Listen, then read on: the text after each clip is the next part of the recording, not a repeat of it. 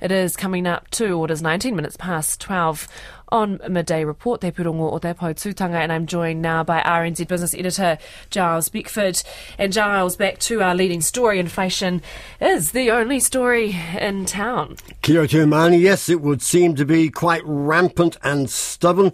As you may have heard earlier, inflation remains stubbornly high, barely moving from a 32-year high. Consumer prices increased 2.2% in the 3 months ended September. The annual rate was a fraction lower at 7.2%. Well, joining me to discuss this is Westpac's Acting Chief Economist Michael Gordon. Kia ora to you, Michael. Good afternoon. Well, I won't point the finger at the economics fraternity for all expecting 6.6% inflation, but just what were the surprises in this number? Well, I think it's fair to say that everyone was expecting a pretty ugly number anyway, so it was really only a matter of degrees that were in it. So while I think there were certain factors that cropped up, for instance, airfares increased about 20%, would have been higher than what we'd penciled in. But really, when it comes down to it, there's not really particular villains that you can point to in this. Whether you're looking at something that's imported goods, or if it's something that's sort of got quite a heavy labour component, you're seeing price rises that are quite large and really almost across the board. One of the surprises might have been, though, the strength of domestic inflation, which on the Stats NZ numbers are the highest since 2002.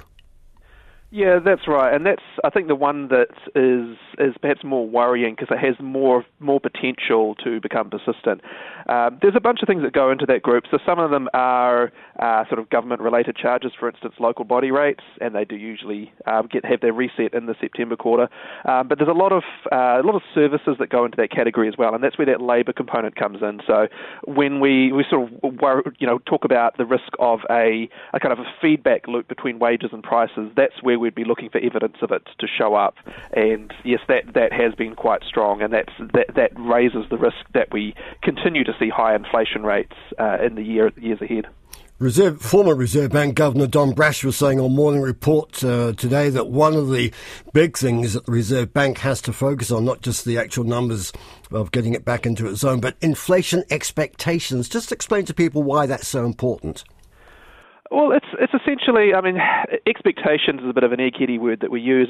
It's really not just about what you expect inflation to do; it's your ability to act on it. So you can expect high inflation, but if we were in a weak economy, if we had 8% unemployment, your ability to negotiate a cost of living increase in your wages is not going to be there. Whereas if it's in a quite strong economy, very tight labour market with let's say unemployment in the low threes, then you've got a lot of power to try and get cost of living hikes and more. So it's really about the potential persistence for it. So do we start to see this mechanism of prices go up, so people are able to negotiate higher wages? Businesses are fine with that because then they can pass on that cost to their customers. Of course, the customers see a cost of living increase and they need a pay rise and so on. So that's kind of it's really about that link between we've had some high inflation versus what causes it to be repeated in the future. Well, a couple of your rivals in the economics field have moved quickly after these numbers. They've increased their forecast for Reserve Bank rate hikes 75 basis points, 0.75 of a percentage point, November and again in February. Are you moving the same way? Well, we're looking at our forecast at the moment. So as it stands, we were expecting a 50 basis point increase at their next review. That's the size that they've been doing recently. But the risks are heading towards more work required from the Reserve Bank. To be fair, they've had the right idea. They've talked about this idea of early action to try and get ahead of things and maybe reduce the peak in the cash rate that we need for this cycle. So I think they've certainly had the right intention. They've been going about it the right way, but what we're finding is that they're probably not ahead of the game in the way that they would have thought at this stage. Thank you very much. That's Michael Gordon, the Acting Chief Economist at Westpac Bank. A couple of annual meetings were on this morning. Meridian Energy was one of them. It says the country still needs to invest at least $30 billion in renewable energy projects to meet carbon or zero carbon emissions target by 2050. The annual meeting's been told it's working on 7 renewable energy projects at the moment to be completed in 7 years, including green hydrogen in Southland. Here's the Chief Executive, Neil Barclay, and he says this is what Meridian is planning. And overall, the Southern Green Hydrogen project is full steam ahead. We're working with 2 shortlisted parties. We expect to choose one and agree terms for the development stage of the project by the end of the year and reach a final investment decision in 2024, with plant commissioning probably around the 2027 timeframe. Meridian says it's still talking to Rio Tinto about the future of the aluminium smelter and supply to it after 2024. The other company that had a meeting this morning was the rural services outfit PGG Wrightson, and it's lowered its earnings forecast amid rising costs. The meeting's been told this morning it now expects $62 million earnings in the current year. That compares with more than 67 a year ago. Independent Director Sarah Brown says trading's broadly in line with expectations, but last year's result was particularly strong. It is based upon our current assessment of a less certain operating environment. It is very early in the year, however, and we'll be in a better position to assess this after the busy spring trading period. In the meantime, the business remains focused on continuing to deliver on our strategy and creating value as we head into the busy spring trading period. That's Independent Director at PGG Wrightson, Sarah Brown.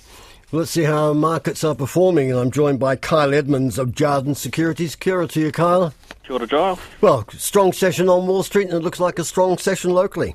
Absolutely. Major US indices rose sharply thanks to better than expected bank earnings, along with a rebound for oversold tech names. The flow-on effect here in New Zealand means that we're up 105.2 points to 10,891, led by the likes of Air New Zealand up 2.7% to 76 cents. Sky City's up 2.7 as well to $2.70.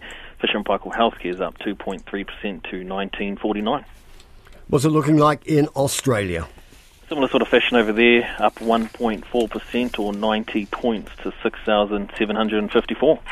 And the currency, there was no move in the New Zealand dollar after those inflation numbers, so clearly they were expecting that still hefty Reserve Bank rate rises are on the agenda. You're right, so it's all largely priced in, trading somewhat flat against all major trading partners, against the US 0.5633, against the Aussie dollar 0.8953, the British pound 0.4957, against the euro 0.5724, against the Japanese yen 83.97, and the Chinese yuan 4.0496. What's it looking like for interest rates, oil and gold? Sure thing, NZD TWI is 67.27, 3-month bank bill is 4.04, Brent crude is 91.62 a barrel, and gold is 1649.94. Thank you very much. That's Kyle Edmonds from Jarden Securities. Some other items of business news that popped up this morning. Manawa Energy, that's the generating assets of the former Trustpower. It's cut its full-year profit outlook by $20 million after being hit by a period of high prices and low hydro inflows, and then by a period of strong inflows and low prices. It obviously couldn't win. And Christchurch Airport stepping up green hydrogen development. It's going to join with Hamburg Airport from Germany. They've agreed to work together on green hydrogen development for hydrogen-powered vehicles and aircraft. As Chief Executive Malcolm John says, one of the challenges will be fuel storage. That's business at the moment. We'll update news and numbers in Checkpoint around 5:30, and of course keep listening for all the reaction on the inflation numbers. But for now, Money, back to you. Kia ora. Kia ora, Giles.